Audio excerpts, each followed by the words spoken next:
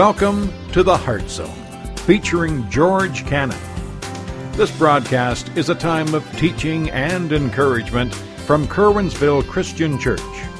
For more information, we invite you to visit us on the web at www.curwensvillechristian.org. And now for a message from the Heart Zone. Here's George Cannon.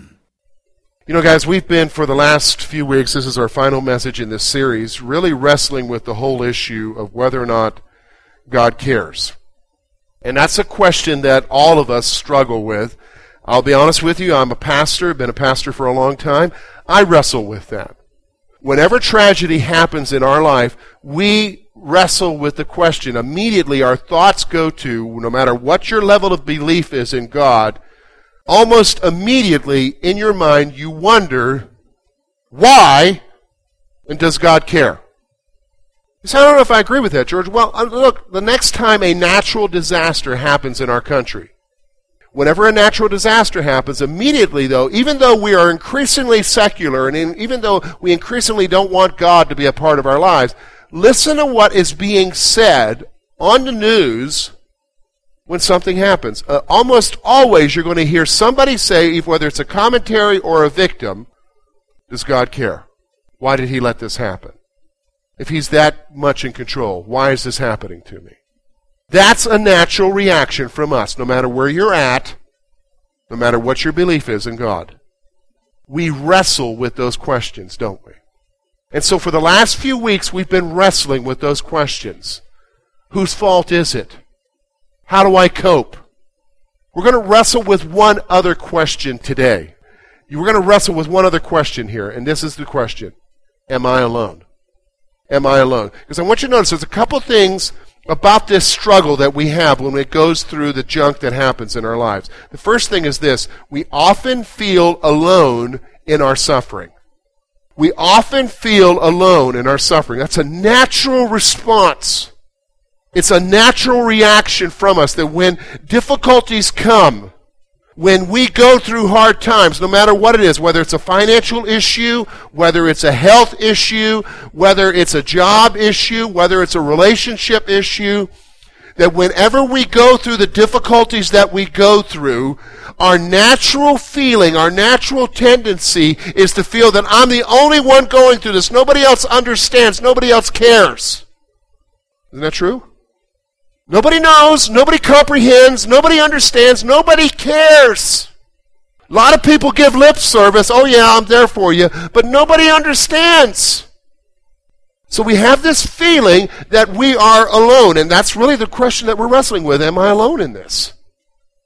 We feel isolated. And let me just be honest with you, I can say this, and if you've been around church a long time, you know that what I'm going to say is true.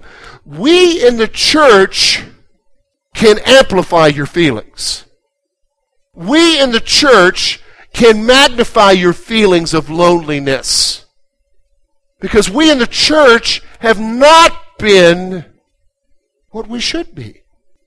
And when somebody goes through something, the natural reaction from Christians is to say, what did you do for God to do that to you? Is this happening because of sin in your life? And it comes from, our culture where everybody thinks supposed to be nice and happy and well. So that when you go through something, you're the odd person. You're the person that's back off. Don't want you near me because I don't want stuff happening to me. See, I'll be honest with you. That's really our culture. In fact, can I be honest with you? We have embraced a lie in church. We've embraced a prosperity theology on whatever level. Some people, it's an extreme level of prosperity. But even in our church, even in our type of churches, the reality is that we embrace a prosperity theology where we think that everything is supposed to be wonderful in our lives. Everything is supposed to be going well. We're supposed to be healthy, and we're supposed to be doing well. And when things don't go the way we want them to go, there must be something wrong with me. I must not have enough faith. Jesus must not love me anymore. And we've been propagating that lie in our churches subtly for a long time. Now, that's why, can I be honest with you, why we've been going through this series. Because as a pastor, I want you to chuck that lie. And I want you to grasp, listen to me, a theology of suffering. You say, what do you mean by that? Remember what I've told you. We've been kind of hitting on components of this theology of suffering for the last few weeks. Number one, the Bible assumes that you're going to suffer, that you're going to have hard times. Everybody understand that? See, that almost smacks against that lie where everything's supposed to be wonderful. I'm supposed to be blessed. I'm supposed to be happy and everything.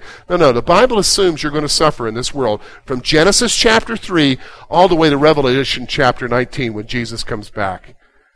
The pages are filled with the reality that we're going to suffer in this life.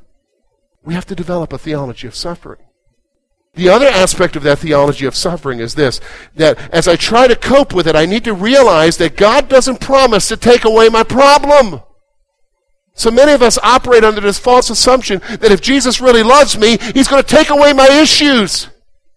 He doesn't give that promise in the Bible, but this is what He does promise to help us to cope. He promises, number one, to give us grace and strength, and what else? He promises to give us wisdom.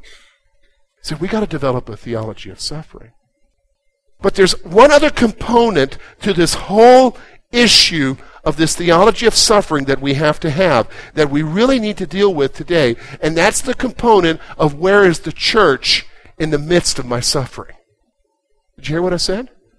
Where does the Bible say the church needs to be in the midst of my suffering? Because our natural tendency is to what? To feel alone in our suffering. But I want you to also see this, is that isolation is the tool of the enemy. The enemy wants you to feel alone. In fact, he comes and amplifies it, and he says things like this: you're the only one going through this. There must be something wrong with you. God must not love you. And so he uses that against us. And so in the midst of that, the church needs to respond. The church needs to be something to help you in the midst of the reality of the world in which we live in. Now, I'll be honest with you, again, I've already mentioned it, the church has often been the exact opposite of that. We've amplified our misery rather than helped our misery. But that's not what the Bible teaches.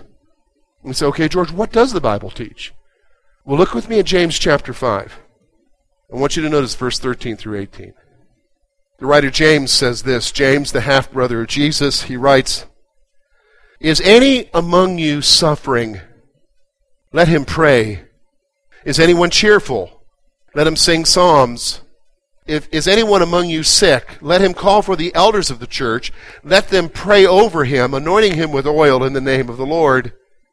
And the prayer of faith will save the sick, and the Lord will raise him up. And if he has committed sins, he will be forgiven. Confess your trespasses to one another. Pray for one another that you may be healed. The effective, fervent prayer of a righteous man avails much." Elijah was a man with a nature like ours. He prayed earnestly that it would not rain, and it did not rain on the land for 3 years and 6 months. And he prayed again, and the heaven gave rain, and the earth produced its fruit. Here's what we're going to do, folks. We're going to take this passage, and we're going to see a couple of things. Number one, we're going to see the church's response, and then we're going to see the basis for the response. How the church should be responding, and then we're going to see the basis for it. Now, as we look at how the church should be responding, here's what my intent is. I'm not here to just give you a big head of knowledge. I'm not here to give you a theory of what the church should be. My intent that as we look at this passage is that we develop our theology of suffering and that we realize what we should be doing. That we realize that this is what God calls Curwensville Christian Church to be. So let's look at what the response is. The first thing I want you to see in the responses is we need to pray. We need to pray. Look with me at verse 13.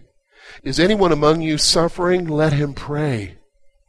Folks, I don't know what your week has been like.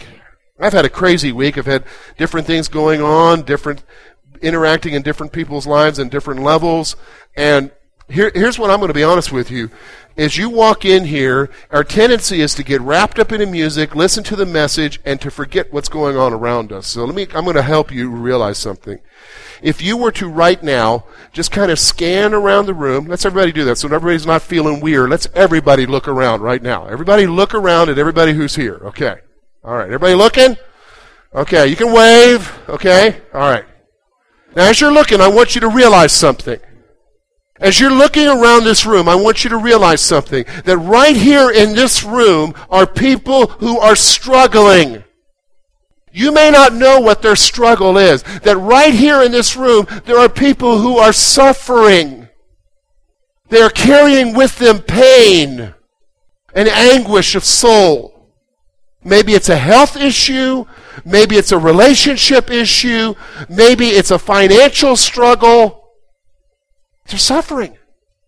Now, our tendency in churches is, well, hey man, I'm here for the show. I'm here for the music. I'm here for the message. Teach me something, George. And then I got my rest of my week ahead of me, and you just kind of like block everybody out because that's our culture, isn't it? It's all about me. That's not what the church says. It's not what the scriptures are teaching us. It's not what James is saying. Is anyone sick? Pray. But you know what? You got to know what's going on in people's lives in order to pray. You know what I mean? You got to know what's going on in people's lives in order to pray. You got to be aware of what's going on around you in order to pray. And the church's response is that we need to pray. We need to lift each other up. And you know what? And here's the thing. We've got to move beyond the assumptions that, oh, well, yeah, that happened 6 months ago in their lives, but, hey, they moved on. How do you know? You're making an assumption.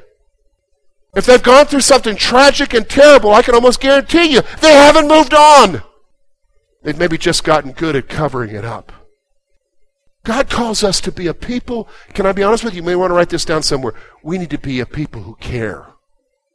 We need to be a people who care about others.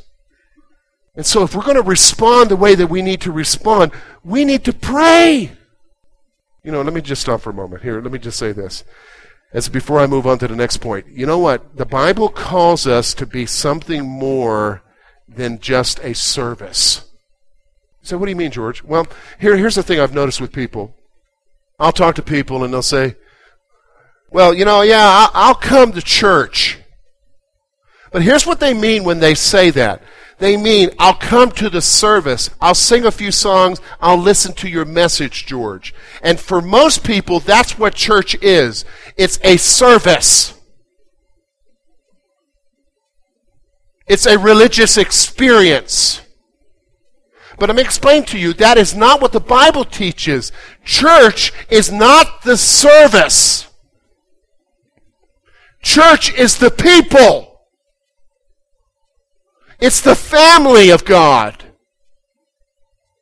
who ministers and encourages one another. In fact, this is why the Bible, see, we have this concept that we have an option about whether or not we should come. But listen to what the writer of Hebrews says. Hebrews chapter 10, verse 24 and 25. Pretty explicit. Here's what he says. And let us consider one another to stir up love and good works, not forsaking the assembling of ourselves together, as is the manner of some, but exhorting one another, so much more as we see the day approaching. What's he saying here? That we need to assemble together to encourage each other day by day as we see what? The fact that Jesus is coming back. We need to be there for encouragement. We need to be there to strengthen each other. We need to be there for each other because what do we know about life? It's hard. It stinks. It's rough. And church is not a service that you go to. Church is a people of God who will love you and who will help you as you get through the stuff of this life. Do you know what I mean? I mean, your whole concept of church changes. It's not that I'm here for the music. I'm here for the people who love me.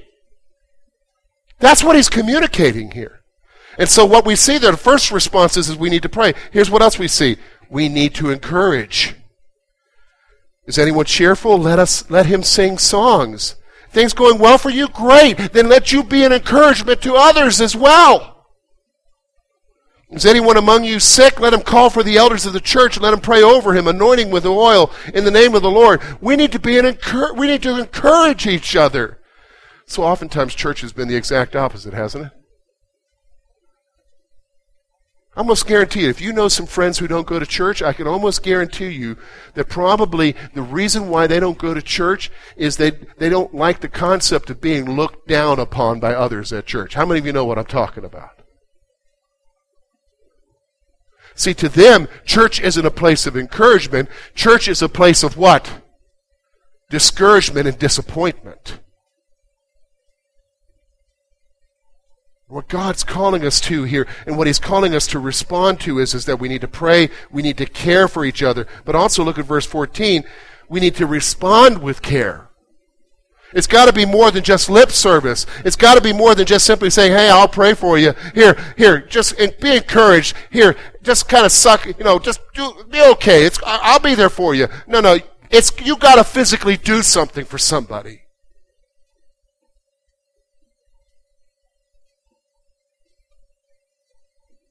You got to physically do something.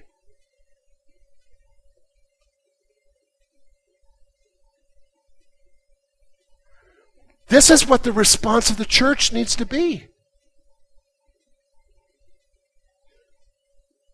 It needs to be the kind of place where when people walk in, they're not going to wonder, what kind of place is this? What kind of people are these? They're going to know because everybody else has communicated, you know what, that's a place where they care for each other there. They accept each other. They love each other. And they're there for each other. Isn't that the kind of church you want to go to? How many of you want to go to a church like that? I want to go to a church like that.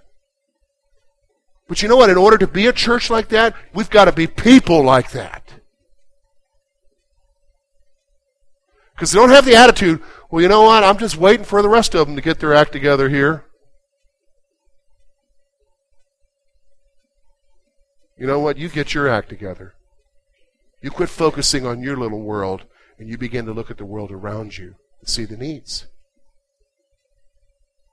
You say, okay, that's the response. Now, how do we get there? Well, here's the basis for the response. A couple things. Look with me at verse 15. The prayer of faith will save the sick, and the Lord will raise him up. And if he has committed sins, he will be forgiven. What's going on here? There's healing in community. Remember I told you, isolation is a tool of the enemy. He wants you to think you're alone. But the reality is that if you're going to find healing, friends, healing is found in community. It's not found in isolation. Let me just kind of remind you of something here. God did not create you to be an island unto yourself. Do you understand me? God created you to be a relational being. And some of you, can I be honest with you, you've been hurt so many times that you have gotten, quote, tough now, that you're not letting anybody into your world. You're a rock, you're an iceberg, you're something that's not letting anybody else get in to hurt you. And so, it's me, it's by myself. It's me against the world. God didn't create you that way. That is a reaction to pain in your life because you've not found what true healing is in community. And so the basis for our responses, the reality, is knowing that healing is found in community. Look, folks, that's why we have CR here. That's why we have Celebrate Recovery. Because we realize that we cannot overcome our hang-ups, our addictions, and our problems by ourselves. We need each other. That's why we have CR. CR is a community of healing. And if you're wrestling with whether or not to come, you don't need to wrestle. You need to come. It's a place of healing. That's what the church should be. It's a place of healing. Now, here's the other basis for the response. We see this is what? Look, it says the prayer of faith. The key is faith. The key is a trust, a belief in, and a commitment to the reality that God is the God of healing, and He will bring healing into your life. And that I'm going to trust Him to do the work in the life of my brother or my sister who's going through it. The key is faith. Not some mamsy-pamsy, well, I think maybe God will help you. No, God can help. And I trust my God to do right in your life. The key is faith. But here's the other thing. Verse 16 tells us, confess your sins to one another, pray for one another, that you may be healed. The effective, fervent prayer of a righteous man avails much. Here's what I want you to see. We need each other.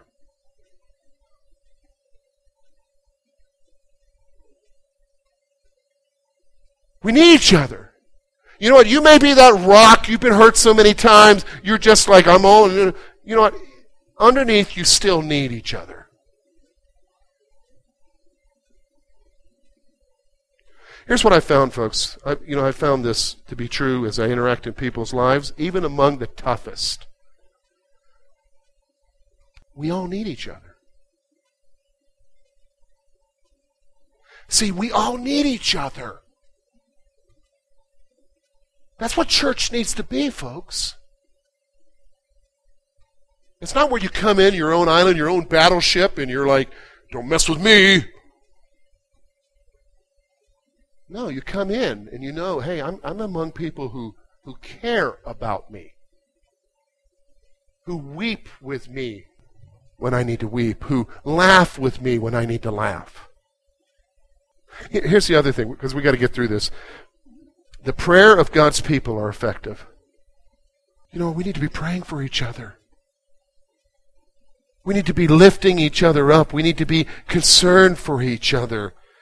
This is what church is supposed to be. Folks, we should not be amplifying the suffering in people's lives. We should be what? We should be bringing healing. We should be there with love.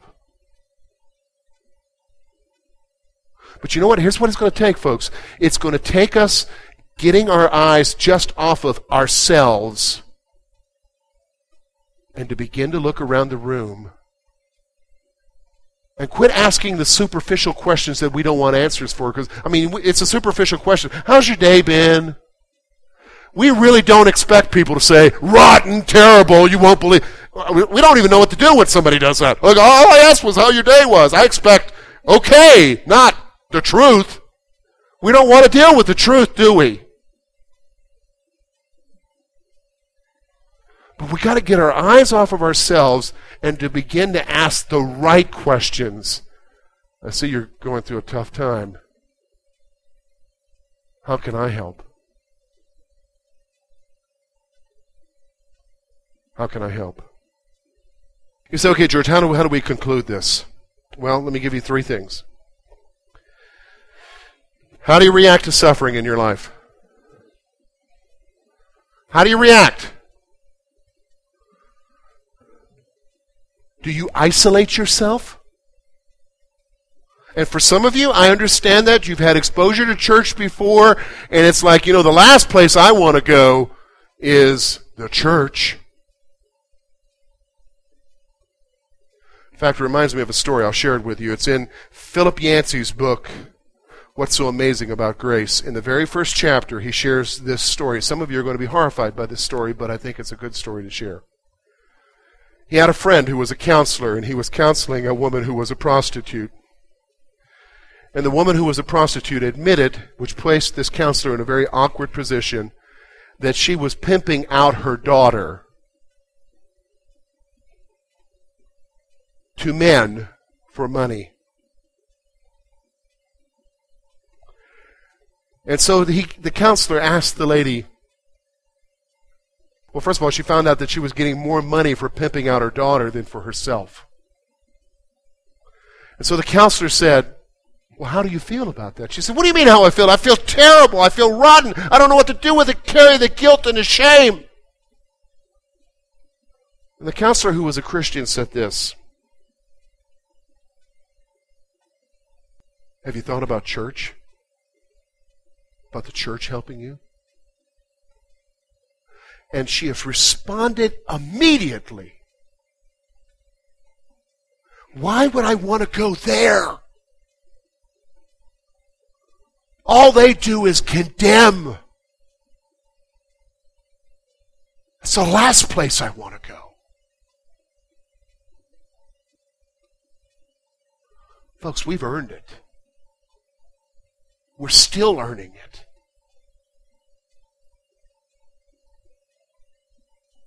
How do you respond to suffering? Has some church amplified that in your life? You know what? Can I say I'm sorry?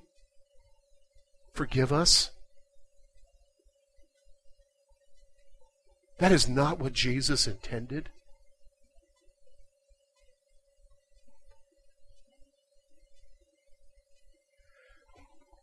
Are you there for others?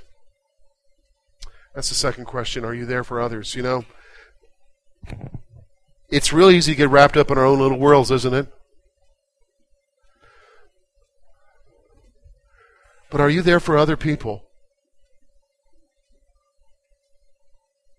Well, you know, George, I really want to be, but you know what? If I do that, I'm really going to open them up to, they're just going to take over my schedule. What?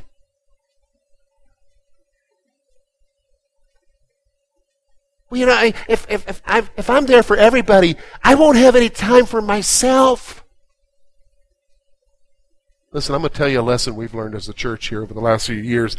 You know what? When we focus on ourselves, we die. But when we focus on others, we come alive. Some of you are attracted to the life you see in the church. Well, I'm going to be honest with you. It used to not be that way. Because when we were focused on ourselves, we were dying. Life comes when we begin to focus on others. And so you may sit there and you may say, well, I don't know if I can handle my skin. You know what? Then you're going to die spiritually. But life spiritually comes from being there for others. Are you there for others? And then finally, folks, Curwensville Christian Church, become a community of healing. Become a community of healing. Folks, listen to me. We need to be a community of healing. We need to be a place where when people come with their addiction issues, they'll know they can have help. They come with their hurts, they know that someone will come. When they come with the tears in their eyes, they know that someone will wipe their eyes. We need to be that kind of church. Did you understand what I'm saying? This is what Jesus is calling us to. This is how the world is going to know what? That God cares. The reason why the world is asking, does God care? Because they don't see that God cares, because the people of God don't care. Do you know what I'm saying? We are the reflection of Christ to this world. Do you care?